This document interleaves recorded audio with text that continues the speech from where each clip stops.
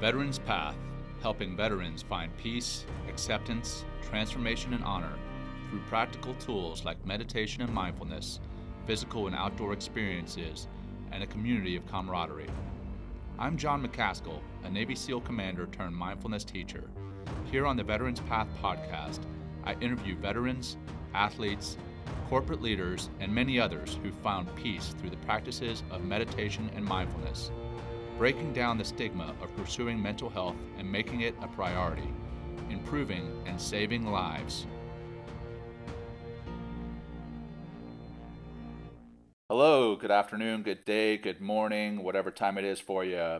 My guest today is Abigail Manning. Abigail is the founder of Create Awareness, Change Lives.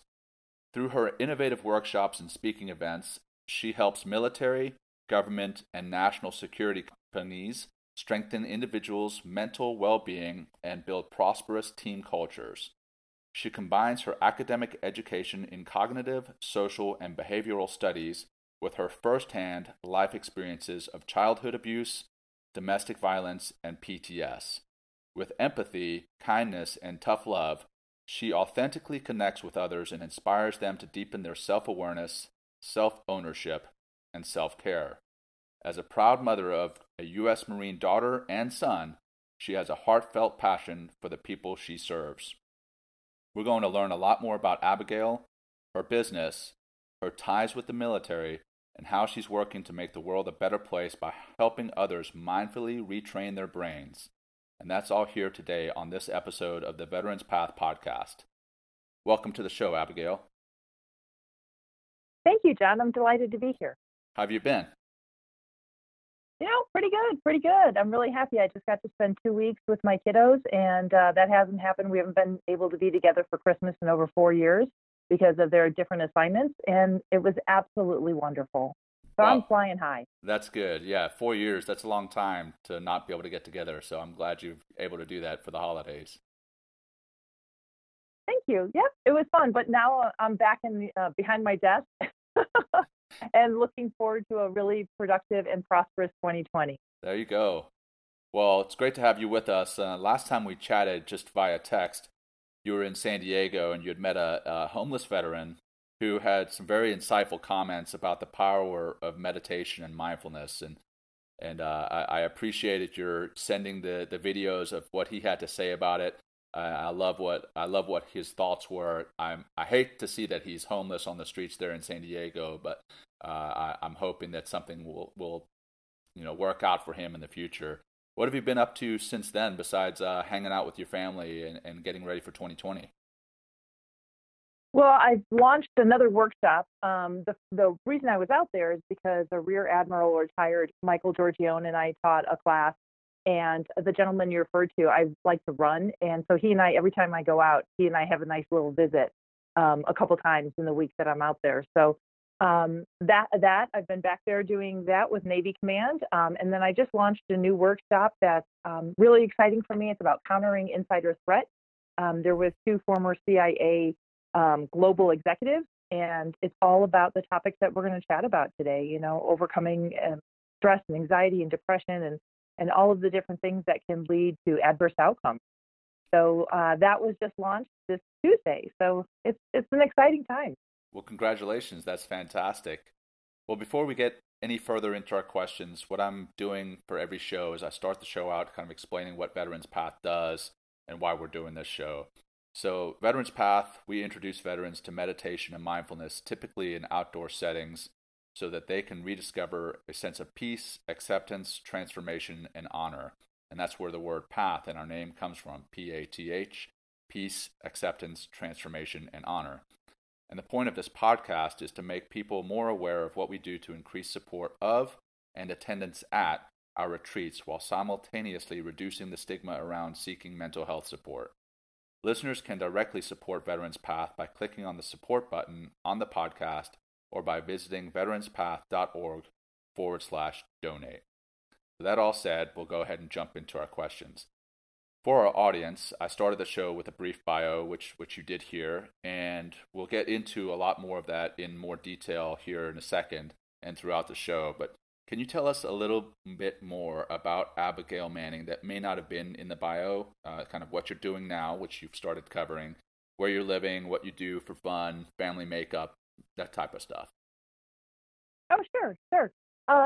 So I built a lot of the content because I'm not very good at the last part of the self-care part. So it's a journey of my, it's a journey of my own. I raised my two kids. I have a daughter and a son. I raised them as a solo parent since the time they were 5 and 2.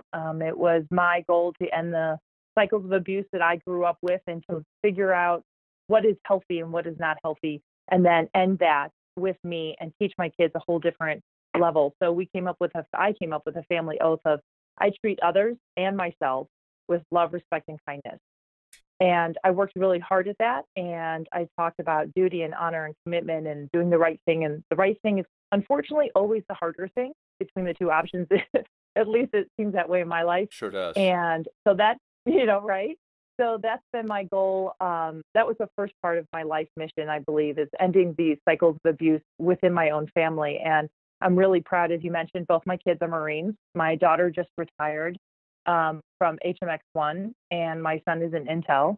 And I'm really proud of them. They took all the life lessons that I instilled in them and took them to a whole nother huge galaxy, like a bigger degree than I could have ever imagined. I'm super proud and delighted with my kids and the closeness that we have. So that was kind of where I've been, and where I'm going is now taking this information that I've learned and developed and created and all of that to help that with my kids now to go and help and other cycles, from abuse and addiction and risky behavior and PTS and thoughts of suicide. And I love, John, when you get surrounded by people who believe what you believe. It's unreal to me, the work that I get to do now, the people that I get to meet. For example, you. I mean, I'm just impressed by what you've done with your career, how you talk about your family, how dedicated you are as a husband and a father of your beautiful kids. And that's the type of work. It's true. And that's the world I'm working hard with other people to build and foster and enhance. Well, first off, thank you. I appreciate that comment. I've been blessed with a wonderful family and beautiful bride who is just a powerhouse, and she takes wonderful care of our kids. I'm blessed to have her, and I'm blessed to have the kids. They kind of give me the energy to go forth and do what I'm doing now. As far as my comment when you mentioned choosing the right path is always the harder ones, and then you said specifically for you, and I said sure does. I didn't mean it sure does for you specifically. I just mean in general that the right path always seems like the harder one to take. So very proud of you and what you've done with your two kids, coming back to family and what we've done with our kids. I've got young ones, so I've still got plenty of time to mess up. It sounds like you've done a wonderful job in raising your kids right, and then with a heart of service, and they're joining the Marine Corps. I want to get into a lot more here in a second, but I try to stop in the first few minutes of each show just to take a quick second to give a plug for our sponsors who help support Veterans Path. I'm just going to pause here. Welcome back. We're continuing conversation with Abigail Manning, founder of Create Awareness, Change Lives. Abigail, we'll get into exactly what your company is and what you do here in a second. But first, I want to lay the foundation for the conversation. How did your life lead you to where you are now? Well, it was a very bumpy road with lots of twists and turns. And as you mentioned in the beginning, I came from childhood abuse by both my parents, which kind of skews, not kind of, but in a massive way skews how you think, not only about the world, but also about yourself and your worthiness. And so a lot of the words that you talked about, like the acceptance, like self-acceptance and all of that. And so then you make different life decisions, right? So my life, what I've learned through some of the hard ways, including domestic violence, then from all of that, I was in PTS, and I don't call it PTSD because I don't think it's a disorder. I think it is absolutely to be expected, right? Yeah, so when you've honestly, gone through, if I could just interject there for a second, I'm Yeah. the same way. Like I think if you don't have some type of reaction to extreme stress, then those are the people that we should be concerned about. The ones who don't have, you know, nightmares or stress or anxiety from something that they've experienced that was traumatic. Those are the ones I'm more concerned about. So I agree. I don't think it's a disorder. I think it's a natural reaction to extreme stress, extreme trauma. So sorry, I just wanted to throw that out there because I fully agree with your not calling it PTSD, but rather just PTS. Right, exactly. Thank you. And like the stigma, like you and I are both about busting stigma types, Right. right? Like Absolutely. to me, I think of you as this big guy who like breaks the stigma that strong guys are weak if they ask for help. And for me, I'm breaking the stigma that if you've been through situations of abuse and trauma like that, then that's it for the rest of your life. So you and I actually at one point used the word victim, and I've never used the word victim. Was I a victim of different crimes? Yes, abuse is a crime. Physically attacking and violently, um, uh, Assaulted. violently Yeah. attacking someone, Yeah. assaulted, yeah, is a crime, right? Sure. But I don't look at it that way. And so, because to me, then I start going down that path, and that's part of what I call purple threads, which then become the way I look at myself and identify. And PTS is the same way. If I look at myself like, okay, I have a disorder first, I'm not going to raise my hand because I'm a strong, you know, I'm going to get her done type of person. So I'm not going to raise my hand that I have a disorder. And then secondly, you say it's a disorder, that's a life sentence. Right. And I'm here to tell you that with the right type of therapy modalities and the right work and the right effort and the right rewiring your brain and removing the trauma that's held in our body at a cellular level, as well as that's hardwired in our brains in a neurological way, we can. There's so many options out there. And that's one thing, John, I want to give is hope, because I know a lot, your veterans, a lot of times they only get maybe one service. They maybe only are able to go to the VA, and the VA only has like 3 times you can get something done, or they maybe only have EMDR. For me personally, it was a whole casserole of ingredients of EMDR and self-talk and EFT and a whole bunch of different things. So I want to encourage people that if you have PTS, it is not a life sentence. You can undo the wiring in your body, and there's steps that you can do, and that's part of what I teach as well, because I learned that, to be honest, the really hard way. And I want to help people learn it the easy way, just like I did my kids. I wanted them to learn hard life lessons the easier way through my role modeling or my language. And that's why I built my own language and artwork, because I wanted to say it in a way that seemed more like me and not so scientific, but ways that people could say, I can relate to that. I can understand that. And if she can do it, I can do it. And so that's where a lot of like my life led me to this moment is I'm just taking a lot of the things, how I raised my kids and the way I overcame my own personal traumas to be able to help other people. Wow, there's a lot there that I want to talk about. So, your own language, and you mentioned purple threads. Is that part of your own language? It is. It is. So if you imagine that we're all a neutral color sweater and you have somebody um, that is weaving a lie into you. And I use the color purple for a couple different reasons. One is because it's the color used for domestic violence. But if someone's weaving this lie into you, it becomes so deeply woven in our bodies and hardwired in our brains that we actually we have counterproductive self-belief, and we limit our ability to thrive.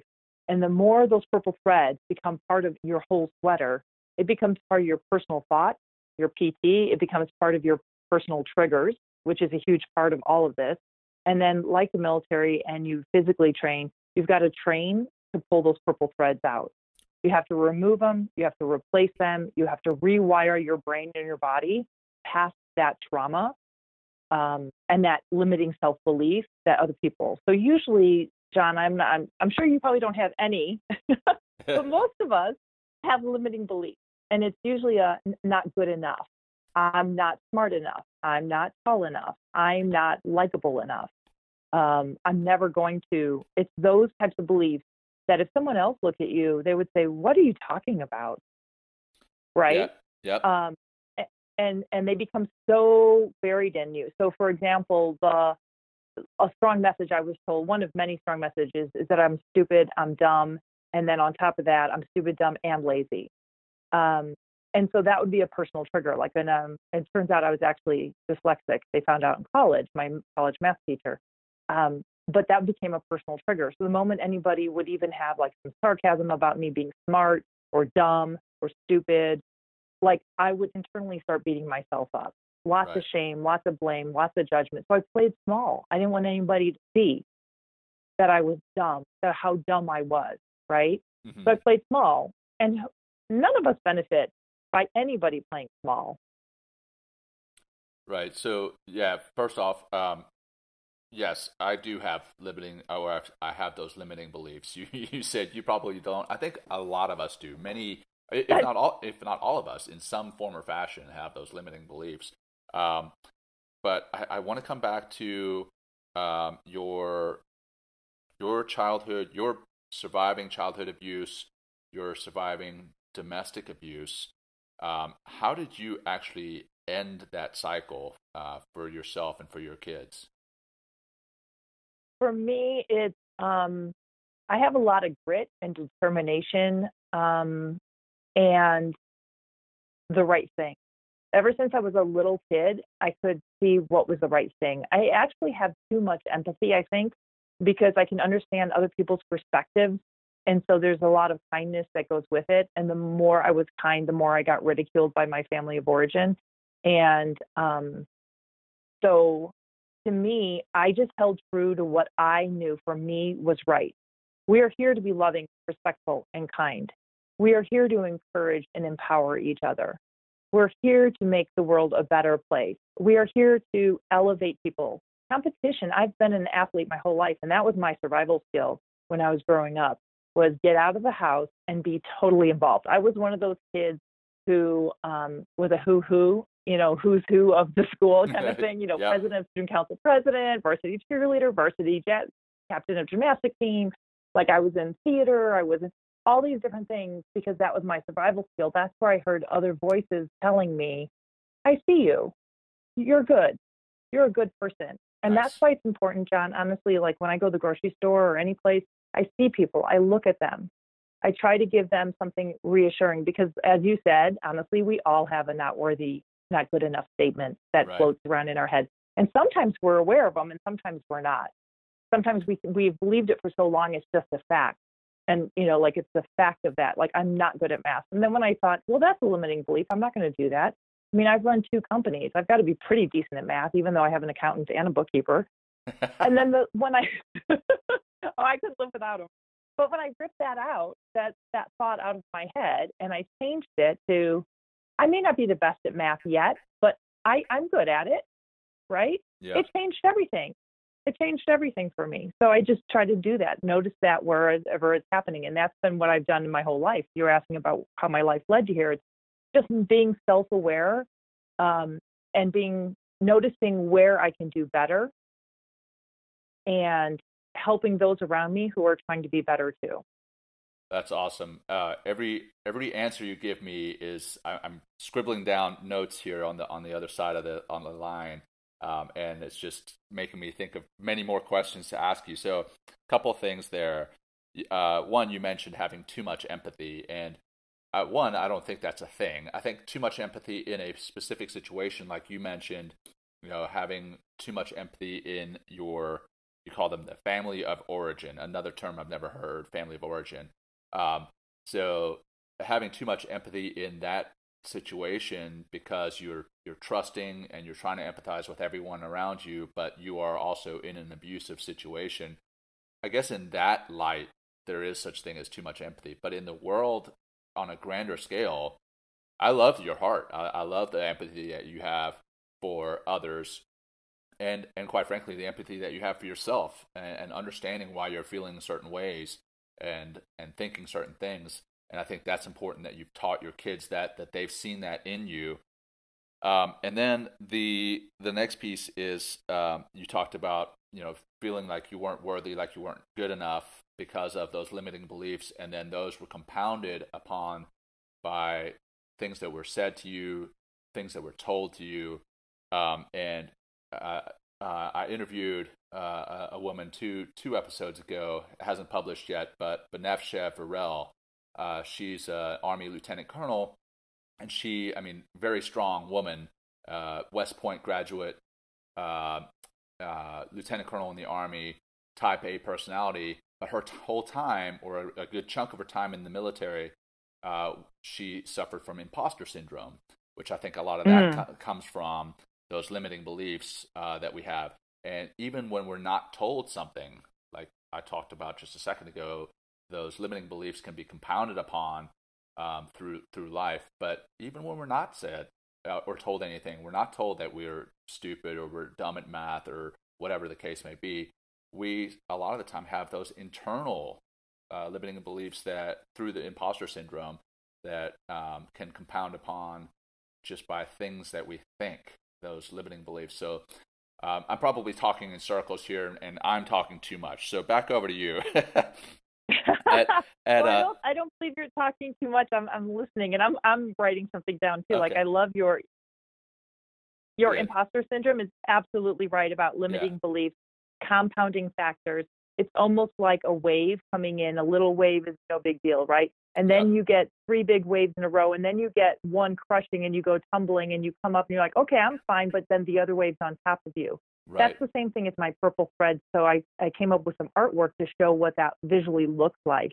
It's the same thing as the sweater all of a sudden becoming these purple lies, and you really believe you're purple. What happens is I call it finger pointing language. So finger pointing, as you know, in the military, you like do a knife hand, right? Right. You never point with your finger at people. Right? You don't. You don't point with the, you do. And the reason I can't stand hand pointing is my father would take his pointing index finger and pound it on your chest with every word he would say, like right where your heart is. Oh, wow. And so, and you had to stand there. You couldn't show any emotion. And if you started to cry, you've lost all capacity for reasoning. You couldn't even get teary-eyed or anything as your much bigger father is standing there pounding his finger, literally his finger pointing at you, right? So to me, okay, how do I take that and how do I then add some humor to it? Because we have to have humor. Life can be way too hard if we can't find some humor in things. So for me, finger pointing, again, it goes back to my own life story. I can't stand finger pointing. And what is finger pointing? It's shame, blame, judgment, isolation. And people can do that to others, but people also can do it back to themselves, and like, I should have seen this. I should have known it. So the imposter syndrome is those limiting beliefs compounded with stigma. Well, you've made it to the top. You better know what you're doing. You should. Why don't you? How couldn't you? Right? Mm-hmm. But no one can know everything. So when we can break that stigma at the top, that here's how we learn from leadership. One of the things I've really been learning a lot about leadership is from Mike Giorgione. He's one of my business collaborators, and he was a rear admiral in the Navy. He was also commanding officer at Camp David. And I admire him so much and his approach of empowering other people, making it okay to say, I don't know. What can I do better? Right? And we don't have to come in saying, I'm a loser. I don't understand. How do I do this? You can say, hey, listen, I would want some assistance in this. And the same thing with PTS. You don't have to say I'm PTS, I'm depressed, I'm this. You can just say, you know what? I would appreciate some support. Right. I think it's time for me to get some reinforcement. Like change the language so that we can ask for help. And that's all imposter syndrome really is not feeling worthy of it and not having the language that feels comfortable asking for the help or asking for the support or asking to repeat that again because I didn't quite get it the first time. And when we can create a society that is empathetic and kind and understanding, then wow, we all can live much bigger than what we currently are. Sure. So the domestic violence that you were subjected to, what did you tell your children about that? So I'm a big believer in being open and transparent. So I talk about trust being an acronym, being on truth, respect, unity, safety, and transparency. Okay, hold on. Can you say that one again really fast? Oh, sure. Okay. Yeah, truth. Yeah. So truth, respect, unity, safety, and transparency. I love that. I love that. Oh, thank you. Well, it's like your path, right? Yeah. And it helps us military, you guys all talk in incredible acronyms all the time. So I think that's pretty, I think it's kind of cool. So I have my own HBL, FAD, but Nice. I'm trying to be as cool. Good for you. And it helps me remember things, right? Because I am dyslexic, so things can bounce around in my head. And then if I'm not careful, I'm like, oh, how could I not remember that? So it just helps me to have systems and procedures in place so that I can confidently talk in front of people and do my keynotes and do my speaking events and things like that. But I really do believe in that. And so with my kids, I've always had that. Since the time they were very little, I explained things in age-appropriate language to them, but I was always honest with them. And so for me, they could see. I mean, it was one night of a all-out repeated fight for my life that lasted quite a while, and I'm really lucky to be alive. And I could not function. Here I am, a woman who raising 2 kids on your own, running a company through a recession, competing in triathlons,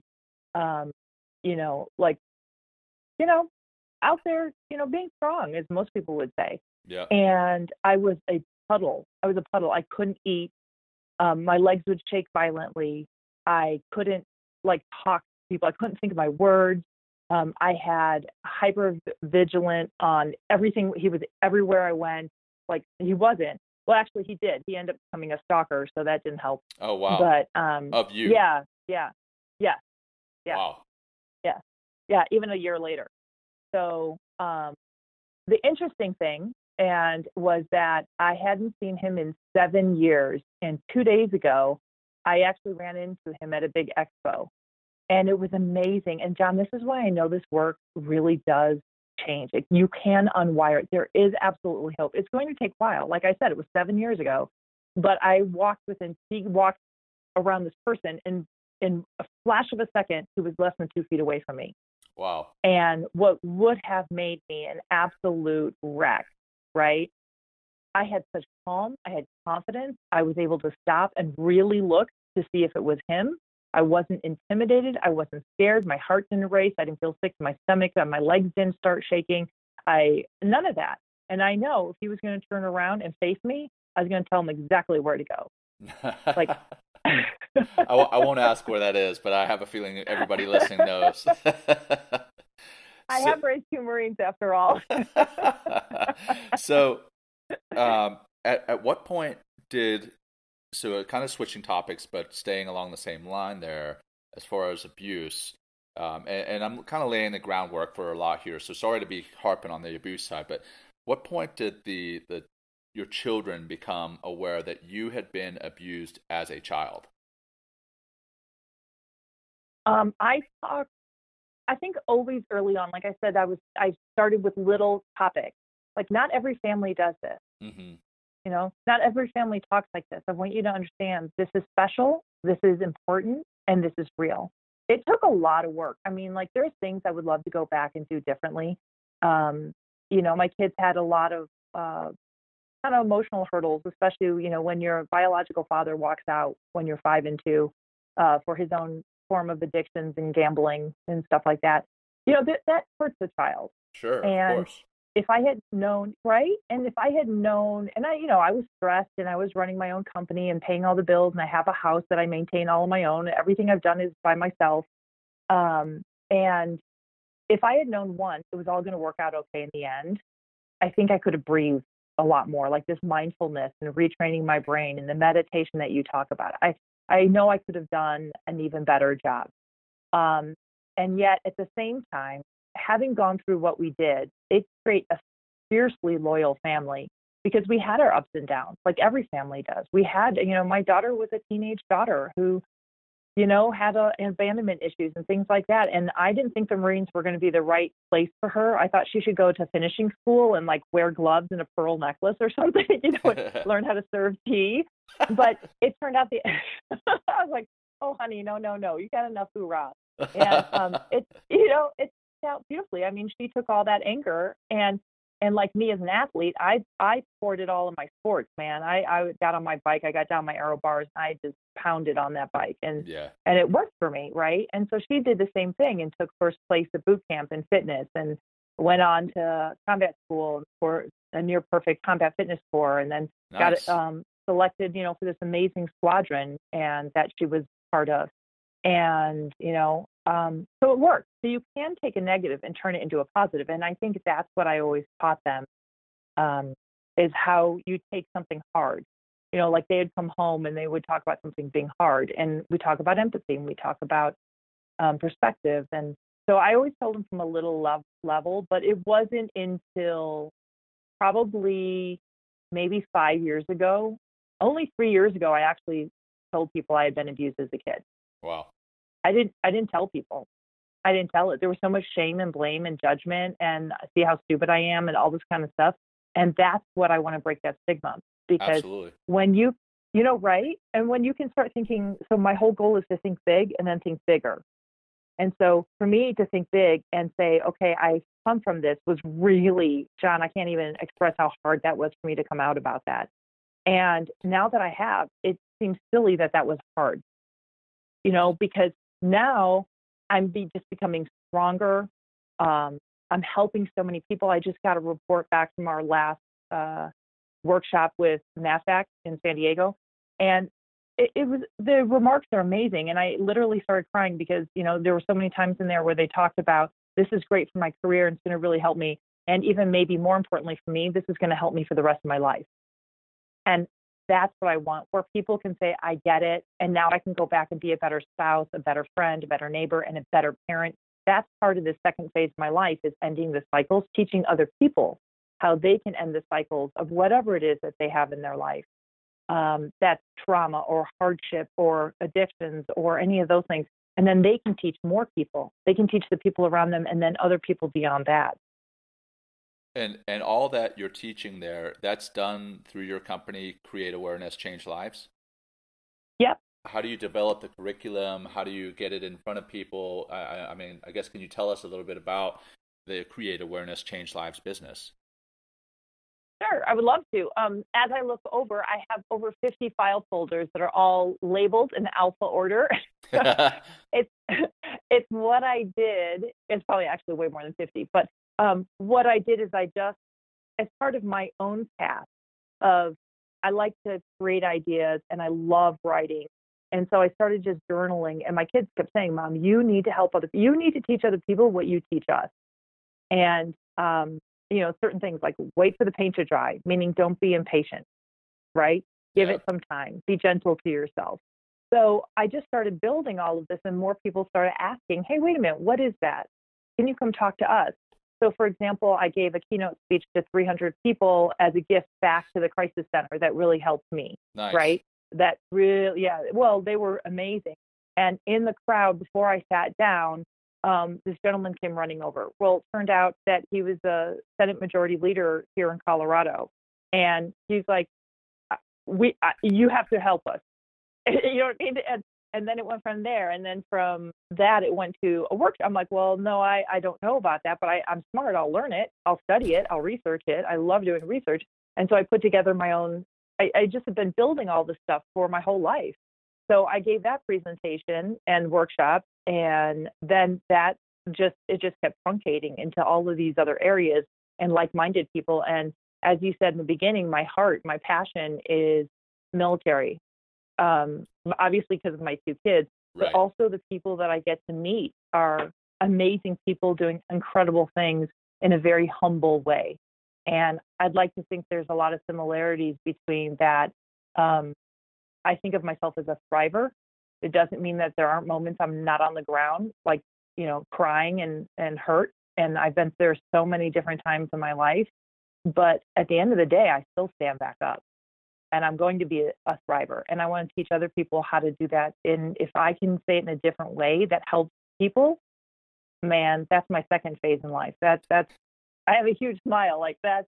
That's awesome. Good for you. You mentioned earlier in the conversation, and we've talked in the past, and you mentioned retraining your brain.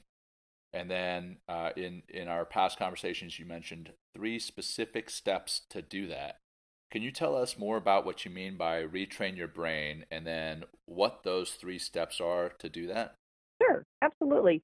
So retrain your brain is, I think it can get very confusing when we start talking about neuroscience. And I'm by no means an expert. I've just started recently talking with perhaps the country's best experts. It's the CU Anschutz Medical. It's the Marcus Institute for Brain Health. They are amazing leaders in what they're doing. They have an amazing veterans program up there that I'd be happy to connect you with, or anybody listening if they want more information on working with TBI and PTS in particular. They're fantastic. So there are so many brilliant people out there that are doing that can explain it on such a deeper level and that have the actual modalities. And I can give resources, the ones that worked for me, for example. But for me, retraining the brain is that self-awareness. So everything I do has three steps, and I call them enlighten, empower, and end. And enlighten for me is that self-awareness, which is the purple thread. Understanding your past negative experiences, understanding how you're not making it up. You're not crazy. It literally gets in your body on a cellular level, and it gets hardwired into your brain. That's the neuroscience part that other people can explain. But you don't have to go to that level. You can if you want, but if you understand your personal thoughts, which become your personal triggers, then you then can say, okay, I'm going to start pulling those out. So you ask the people around you. If you're not self-aware of them, I just thought I truly was stupid. I just was stupid. I'm really, I'm pretty darn good athlete, but I'm just stupid when it comes to things. No, it wasn't. And the more I focused on that, the more I fulfilled that self-thought, right? And then when I stopped and I pulled it out and I rewired it, I told my brain, and that's the second step. The second step is empowering. So to me, that's the self-ownership. Like, no, I'm not going to live by your label. That's why I don't let people call me a victim. Nope, that's not a label you're going to put on me, and that's not a label I'm ever going to wear. Just for me personally, that's my own go, fight, win, and that's what keeps me strong. So it's that self-ownership. And how do I then take those purple threads and make a negative into a positive? And I call it flip a dip. So it's a positive statement. Like, I am dyslexic, therefore my brain thinks differently, and I love my brain. Versus I'm there you go. right. And so there's all these different things. And so you can flip those into the I am positive statements. And the last step is end. And I know people have said I think it should be something positive. And I'm like, for me, when I was 8 years old, I made a vow in front of my bedroom mirror that it ends with me, that this ends with me. And I remember that so clearly. So for me, it's ending it. I'm going to end all of the negativity. I'm going to do it by having healthy boundary lines for myself and others. I'm going to be firm, direct, and kind with other people. But I don't have to have over empathy. And so I know what you're saying earlier on about that too much empathy. But when you take on other people's problems more than they take them on, that's too much empathy. That's the difference. Okay, now I see kind of what you mean by that. Yeah. Because they tip off merrily, and I'm over here worried about them, and what can I do, and what should I have said? And that's that over empathy. And then, and that part of that end is also that self-care part. That's that you need accountability buddies. You need people who you can say, hey, here's my purple thread. I want you to hold me accountable. Or, hey, and you can use code words with one another. You can say, I'm really tired, means that for let's say for Bob, that means he's depressed. But those things. And so the other day I was talking with my daughter, and she goes, Mom, that's someone's PT, or that's someone's purple thread. You don't have to go into a whole thing. So if you've, John, told me that, I don't know, do you want to share an unworthiness or a thing that you have? Oh, I mean, sure. Being in the, quite honestly, I've never really told too many people this, but in the teams, in the SEAL teams, I've felt unworthy quite often amongst so many top performers. They're a bunch of studs, and there was quite a number of times where I felt that I wasn't worthy to be in the same room as them. So, I mean, I guess that's an unworthiness, or feeling of unworthiness anyway. Yeah, and thank you for sharing that. You're leading the way. You're showing other people how to do it. So thank you. I know that's uncomfortable, but no, it's good. Thanks for putting that out there. Yeah. And so that's what I do. I'm direct, but I'm kind. I didn't say you have to tell us. But Right. I also wasn't like, oh my gosh, if it's okay, would you mind sharing with us? But if it's not, like, oh my gosh, stop it. Just be direct. Hey, I care about you, John. If you want to share it with me. So now that I Yeah. know that that could be a purple thread and I can see it in you, or I can see you acting smaller or less than if you're going to go and you're going to talk to, let's say, a group of fellow Navy SEALs, right? I can say, hey, John, get rid of the purple thread. You are Uh-huh. awesome. Walk in there, own it, right? I And like that that. you can help each other. You can be accountable for one another. We can be encouraging of one another, and we can talk about it in like a little bit of a code so that other people don't know it, right? Right. And my kids and I do that all the time. Right? We do it I all the love it. time, and it's like, hey, that's your stuff. I'm not going to own it, you know. So like if my kids come to me about something of theirs, I'll say that's a purple thread. That's a purple thread. I have always loved you. Yeah. There's no question. I mean, that is so funny that there's no two sides, but and they're like, oh yeah, that is pretty stupid. I guess now that I say it out loud. So Yeah. I guess saying it out loud is probably a really good thing. I mean, even just what I just did, I honestly don't know if I've ever said that out loud. Now that I think about it, um, but saying it really sounded stupid. I was like, that's not true. So saying it out loud may be another piece to helping with ending or doing away with those purple threads, as you call them. I love that. Great idea. oh good, oh good, yeah. And saying it out loud is absolutely right. And we take baby steps. So that's why I know there's a lot of people out there that talk about post traumatic growth. And for me, a baby learns to crawl, then it learns to walk, then it learns to run, right? And growth is Hmm. running. I can't go from crawling on the ground as a puddle to running, right? So for Right. me, it's that saying it out loud. If you can't say it out loud to somebody else yet, do mirror work. Stand in front of a mirror and say it out loud into the mirror. And I'll tell you, if it's in a purple thread, it's really hard to look yourself in the eye. And that's when you're like, dang it. Dang it. I got more work to do. So if people just stand in front of a mirror, or some people like to journal, I think the mirror work is really, really telling to do that. And then the next step, the walking step, would be to tell somebody else. And it's important to have more than one accountability buddy, because if you have just one, you could burn them out. It could be too much for them. Or if they have their own stuff, you're like, I don't want to go to them because they've got their own stuff, so I better keep this to myself. The whole part of this is creating unity and hope.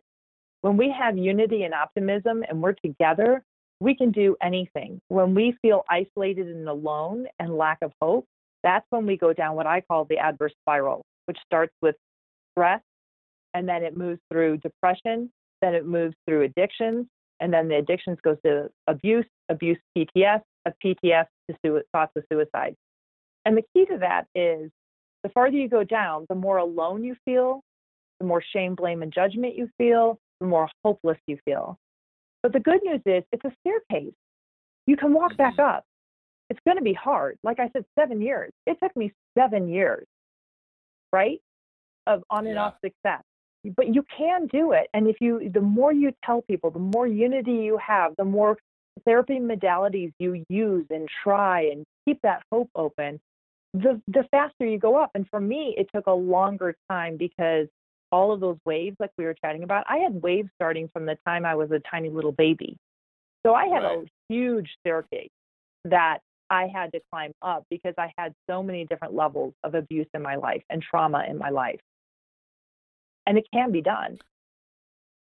So the staircase, I love that analogy. I actually use a similar analogy when I'm teaching mindfulness. In that, excuse me, in that as you practice mindfulness, that helps to reduce stress, and as you reduce stress, that can help your hormones get back into balance. It can help you sleep better.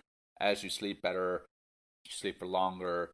You feel better. As you feel better, you stress less, and it's just this upward spiral is what I tell people. I love it.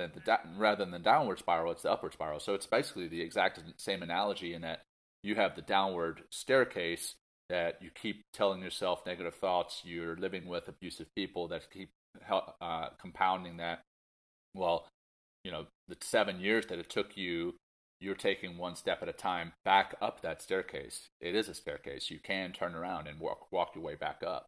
I love that analogy. It's actually I'm going to use that as part of our video promo, so I'll make sure that that's in there.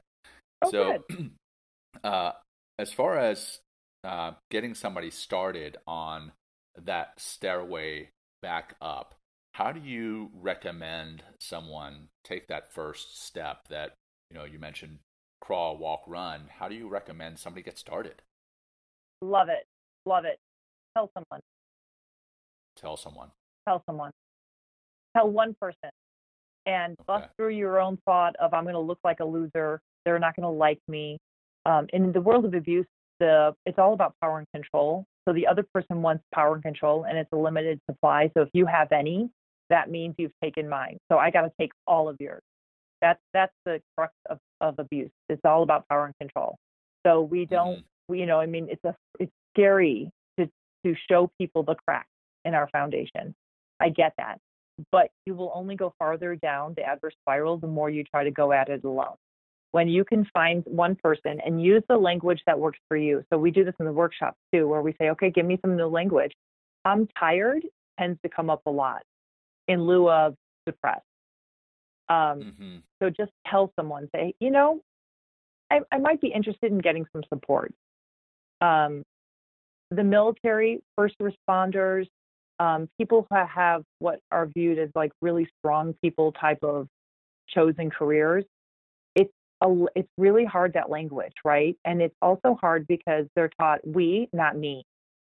And if we don't have healthy me's, healthy individuals, we cannot have healthy we, productive and prosperous cultures and environments and teams. So the more we can trust on one another and say in your own language, I'm not doing as well as I want to do, or I'm having nightmares, or whatever it is. And then also the opposite is you can look around you and just, are you okay? And okay is much better than good, because in our culture we say, are you good? Yeah, I'm good. How are you? Right? You don't even think about Sure. it. You just bounce right over it. Yeah. But something about, are you okay? I just saw an article about a woman who could tell there was human trafficking on an airplane, and she wrote on a piece of paper and held it up on the side, and it just said, are you okay? And the girl shook her head no. And then she wrote, do you want help? And the girl shook her head yes. So she got up and got a flight attendant, and yes, sure enough, it was human trafficking. And Wow. right? That's powerful. That is Isn't that powerful. powerful? So I have the chills Yeah. right now down my arm. Are Yeah. you okay?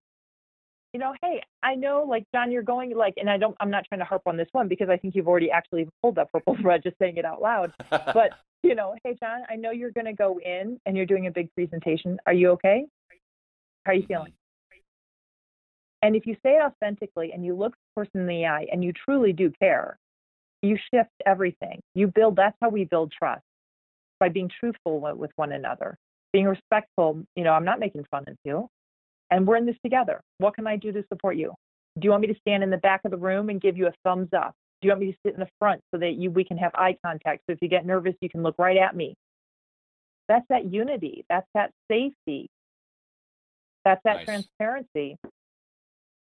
And so, be Well, brave, tell someone, and then you could be helping that person too. That's okay. So here's how, I'm sorry. Can I continue with one quick story? please. Okay. Yeah, I absolutely. don't want to Yeah. feel like a hog. Go for it. So when I was going to give my story to the crisis center, it was a gift to them. I had never told anybody out loud, let alone pretty much from start to finish. And I was scared. And my son was in the audience, and my daughter was a Marine and couldn't come back for it. And they both separately, they didn't know they did this, but Riley in person and my daughter Geneva in over the phone, they both said to me, Mom, this isn't about you. This isn't about you staying up there telling your story. This is because you are going to help the lives of people in that audience. You know darn well that everybody has been through some form of trauma or abuse or hardship or depression or something.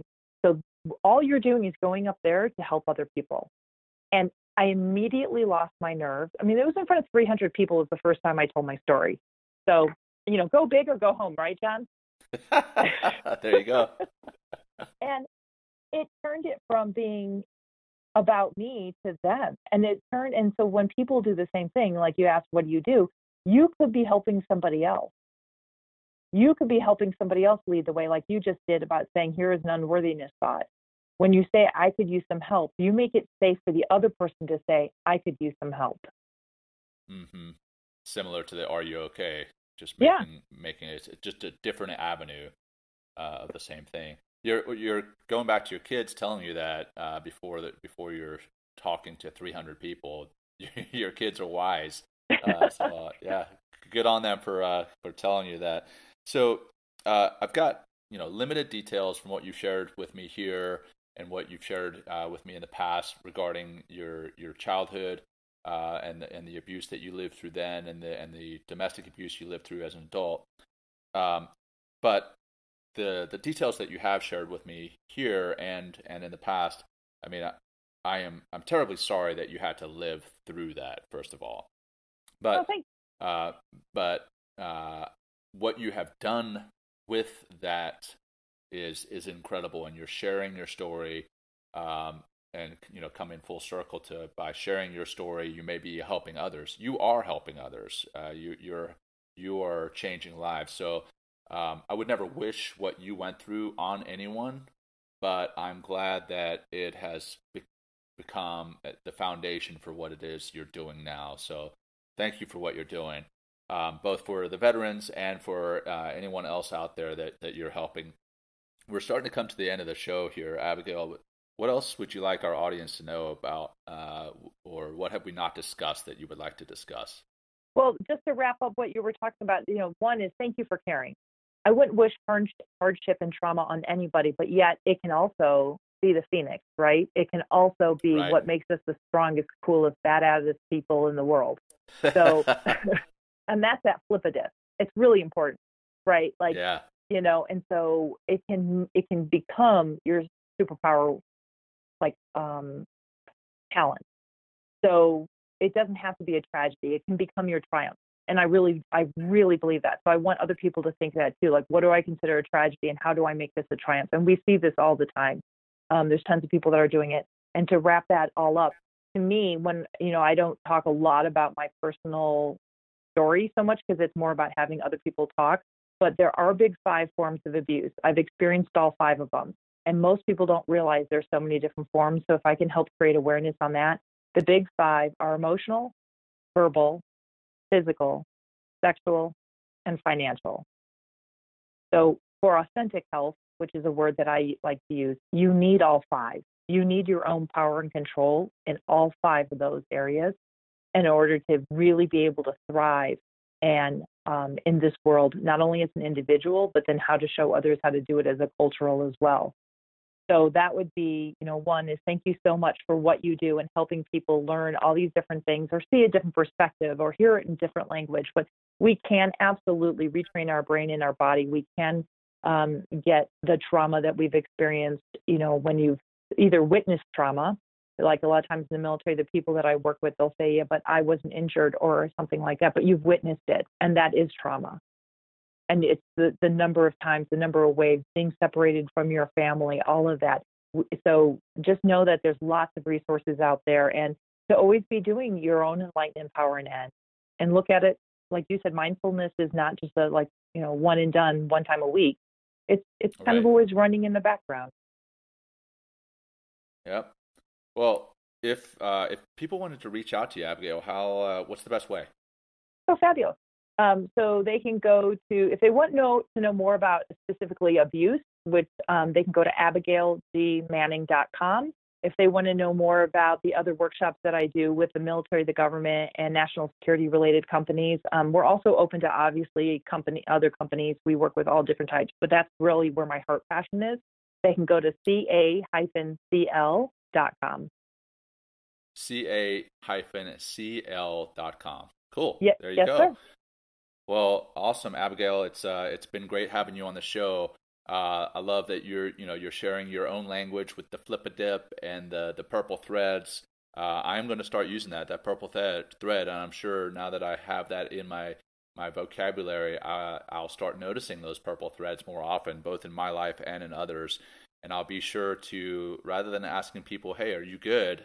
"Hey, are you okay?" I think that's a powerful just twist on language that really helps out to make the other person understand that you're asking a lot more with that question than, hey, just tell me, are you good today?